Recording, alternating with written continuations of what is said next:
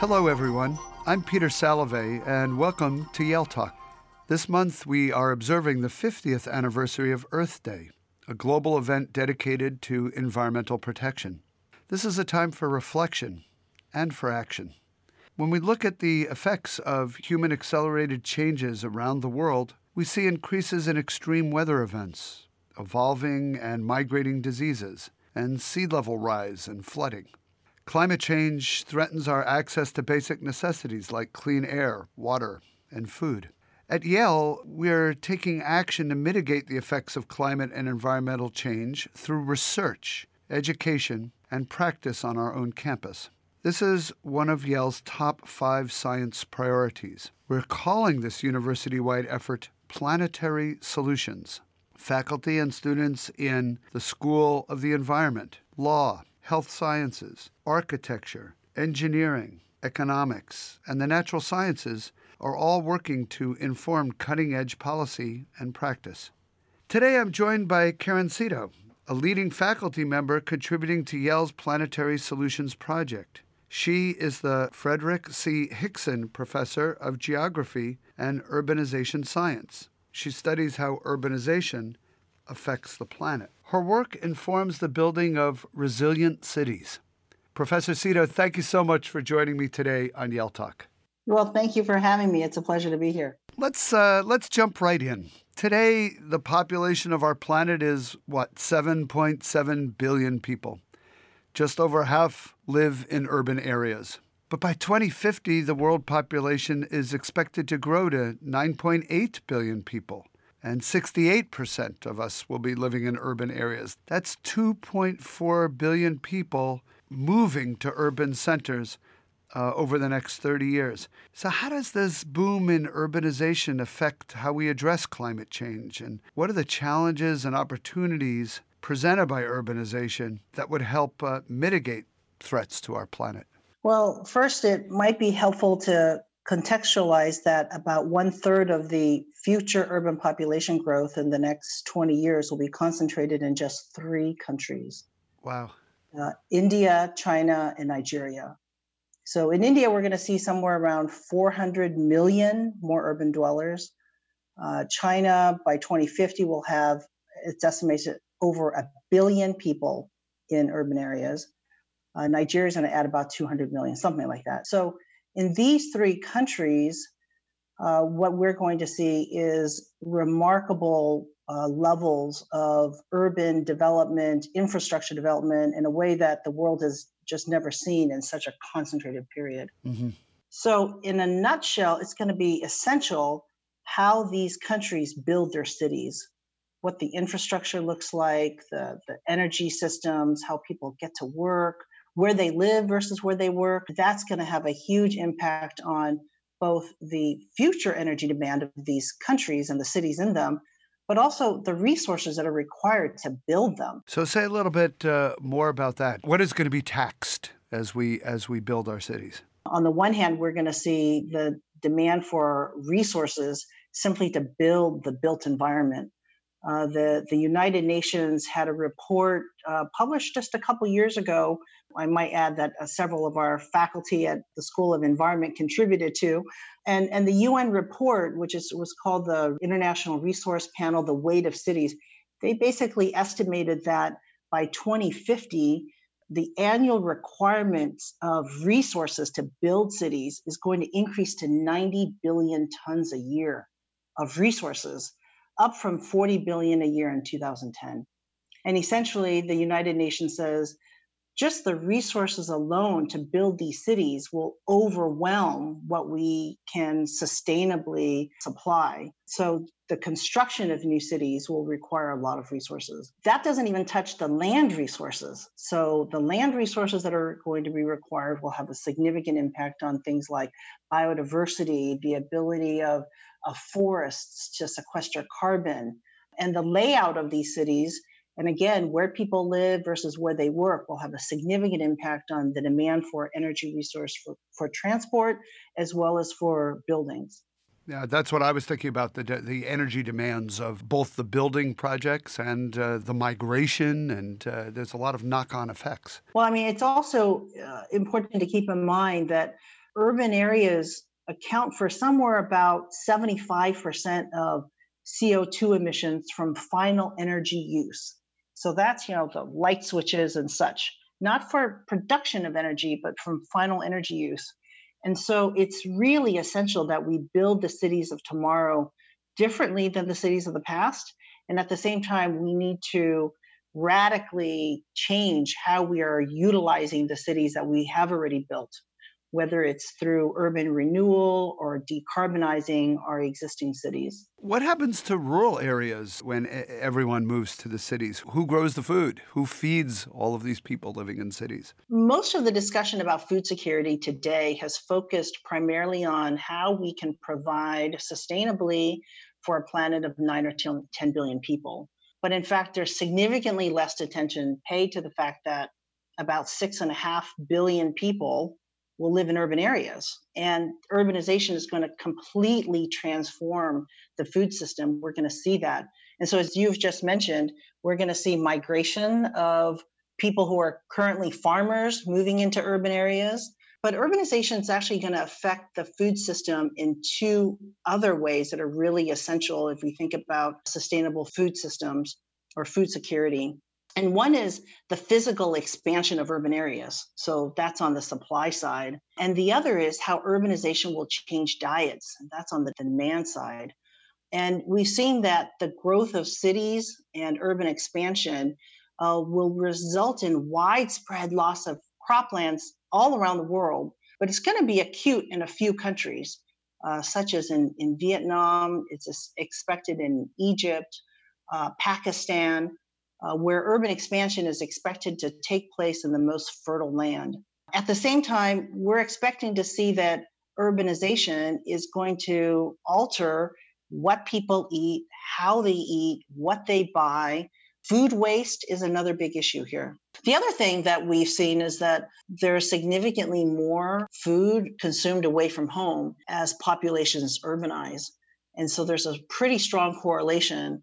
People who live in cities tend to consume more food away from home. And there's a relationship between food away from home and, again, energy use and wastage.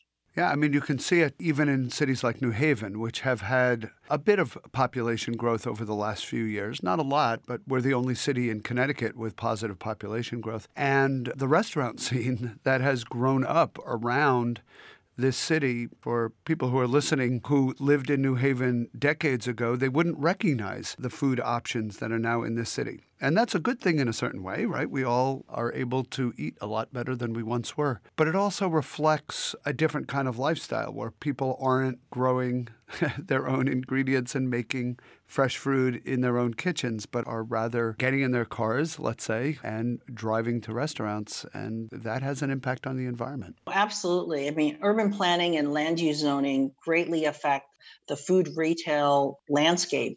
So if we think about things like the street connectivity or land use mix, all of this affects how often people shop for food, where they go shopping, where they eat. And what we've seen is that in cities where there's the street connectivity is really high, so if you think about like smaller blocks, shorter distances that are really walkable, there's more convenience, a higher accessibility, and usually lower energy costs of getting food. So Manhattan actually, from this perspective, is laid out in a more ideal way. Oh, absolutely. I mean, places that are more walkable generally have more diverse foodscapes that enable smaller scale independent food shops and, again, higher convenience. Yeah, and we're certainly seeing that in New Haven as well, with younger people choosing to rent in new apartment buildings that are springing up all over the city and to walk, many of them not even owning a car. Let's turn to the question that's on all of our minds, at least as we record this conversation, and that is about the spread of COVID-19 around the world. And that brings up a question about urbanization.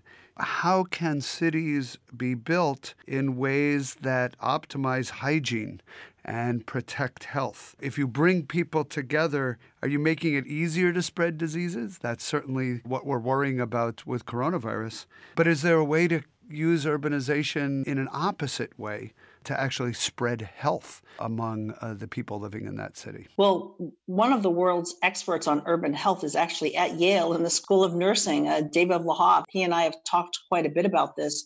Three factors really affect health in cities. And it's important to think about this in the context of the coronavirus and COVID-19 right now. There's the physical and built environment. So this is things like the density of development, the scale of streets, the availability of sanitation, urban design. The physical built environment is really essential for shaping the health of urban populations.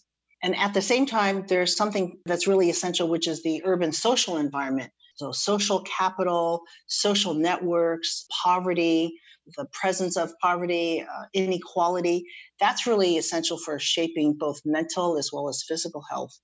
And then the third aspect of cities that affects health is access to health and social services. In wealthy countries, what we see is that cities are characterized by the availability of health and social services. But in poor countries and in poor cities, cities are characterized by poor environments and often really poor health. And in fact, if you look at the literature from the 18th and 19th centuries, cities were seen as places that were incredibly disease ridden. These cities were seen as places that were harboring diseases and illness. And we've completely turned that around in most cities around the world. But that's clearly really linked to affluence.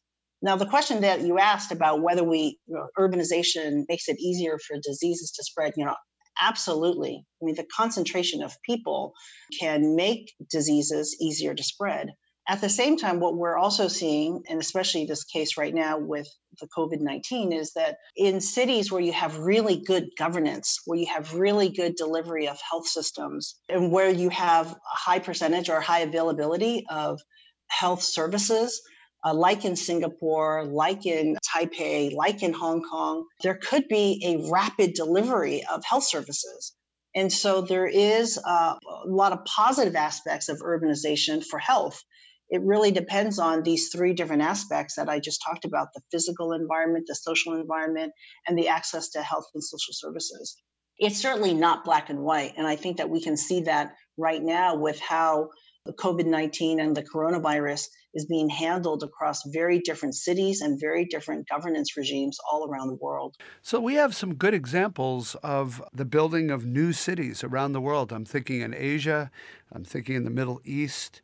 And when we look at city building, are there particularly good examples? Are there cities that formed and grew in sustainable ways? Yes, there are many examples around the world of sustainable, healthy cities. And it all really boils down to how they were designed. Mm-hmm. That's really, at the end of the day, what it boils down to. If they were designed. If they were designed at all, absolutely. Yeah. And, most cities today are built in very haphazard ways, informally as well. New Haven is actually a very city. walkable, and a very walkable city. And that's, at the end of the day, when we think about sustainable, healthy cities, it boils down to the individual. How can individuals access the services, resources, the destinations that they're interested in? If they're only accessible through car and only accessible through long distances, then they tend to be not healthy for themselves as an individual as well as for the environment. But there are a number of examples. If you look at the media, oftentimes the media focuses on cities in Scandinavia. So often it's Stockholm and Copenhagen. These cities often are at the top of the list as being sustainable. But these cities are relatively homogeneous. They're relatively small.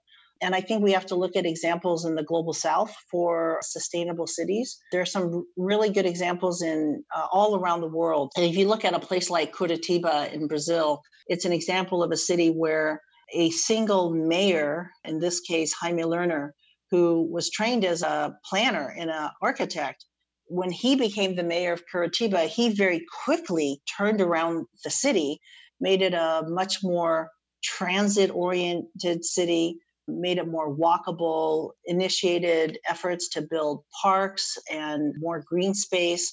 So Curitiba has been heralded as a city in South America that is now one of the world's leaders in green development and sustainability. But there are other examples in Asia. I mean, I think Dehradun in India is an example. Dehradun has recently developed a plan to become more commuter centric, reduce traffic. Again, it's about accessibility, increasing investments in public transportation and safety. And so I just want to emphasize that there are lots of examples in the global south, and I think we need to continue looking towards those. I was just thinking about New Haven when the early founders planned the city as 9 squares around a green. It sounds like they were on the right track, given what they knew at the time. Is that true? No, absolutely. Absolutely. So I live exactly 1 mile from my office. And most days I can walk to work. And if I'm not walking, I bike. And if I'm not biking, I'm taking the Yale shuttle. Especially when it snows, because I'm from California, and you definitely don't want me behind the wheel when it snows. But in many of the cities in the U.S., the only way to get to work is by driving. It's not even an option to walk. It's not even an option to bike. And so this is really essential for us, is to transform how we build our cities. If we take the 50 top emitting cities, and if it were a single country, it would rank third in emissions behind China and the United States.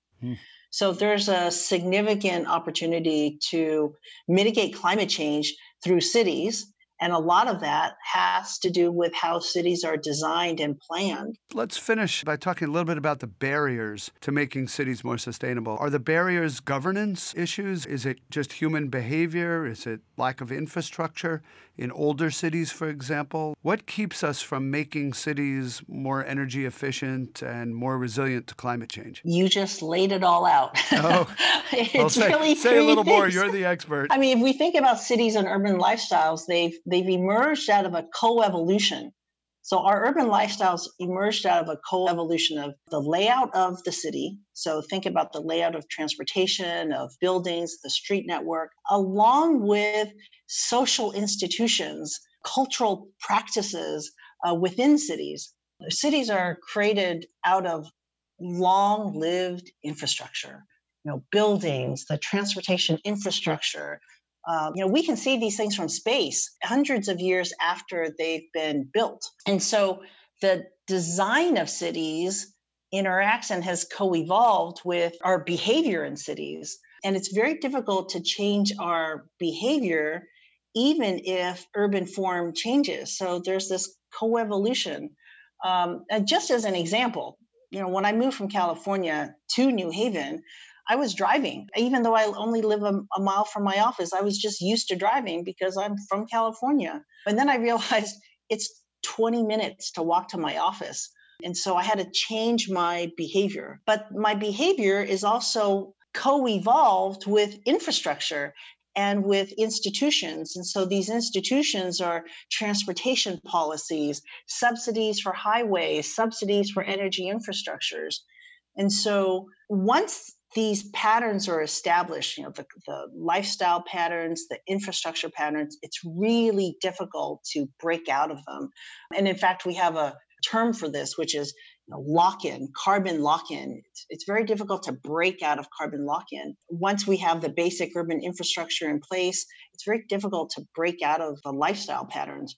But the good news is that the lock-in can be beneficial for the environment as well. There could be positive behavioral inertia. What we see in East Asian cities, like in places like in Tokyo and Taipei and Hong Kong, is that private car ownership is low. There's lots of alternatives to private vehicles like buses and subways. And so the behavior inertia in some of these cities is not to use the private vehicle. And given the fact that we're going to build significant number of new cities in the next 20 years in places where infrastructure lock-in is not in place, where high energy consumption is not locked in place. I mean, there's really quite an opportunity to build cities of tomorrow in a way that is much more environmentally sustainable, that's low carbon, that's better for both human health as well as environmental health. And a lot of this is going to start with the design layout, the form of these cities, as well as the materials that are used to build them. Yeah. Karen, I thought maybe we could end a little bit on the growing interest in urban studies among our students these days. I have noticed that we now have more courses in the School of Environment, what used to be called the School of Forestry and Environmental Studies, in the School of Architecture, in the School of Management, in Yale College. The issue of living in cities, of urbanization, of urban studies, seems to be one that's capturing the imagination of our students. And I'm wondering if you want to say just a word about how we educate in this area. Yale is an exciting place to be studying cities and urbanization. We have faculty across Yale College, expertise across all the professional and art schools. So we're really in a unique position in terms of training students as well as doing collaborative research. There's an exciting new urban studies major in Yale College. The School of Environment has a new specialization on the urban environment. As I mentioned before, one of the world's foremost experts on urban health is in the School of Nursing. School of Architecture has several new hires. School of Public Health has an interest in and expertise in urban health as well, and urban epidemiology. So it's quite exciting across the schools. Yeah, no, it's great to see, and it has certainly captured the imagination of our students. They are enrolling in good numbers.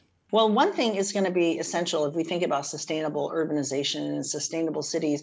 We're going to need people, leaders, and citizens who understand that a sustainable, healthy city is not just about human health or environmental health or economic health. It's actually all of these combined.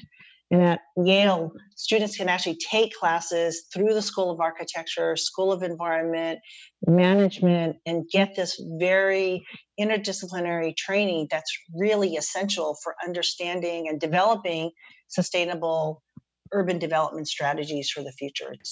Yeah, I love that you can combine science here. You can look at social policy, public policy. You can look at architecture and design, right? You're really working from the sciences through the social sciences to the arts.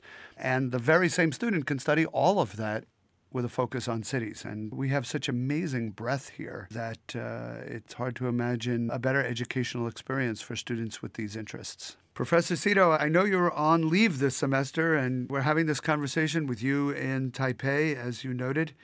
And so I especially want to thank you for taking the time to join me in this conversation. It's my pleasure, Peter. Looking forward to being back in the fall. We look forward to having you back on campus. To our friends and members of the Yale community, thank you for joining us for Yale Talk. Until our next conversation, best wishes and take care.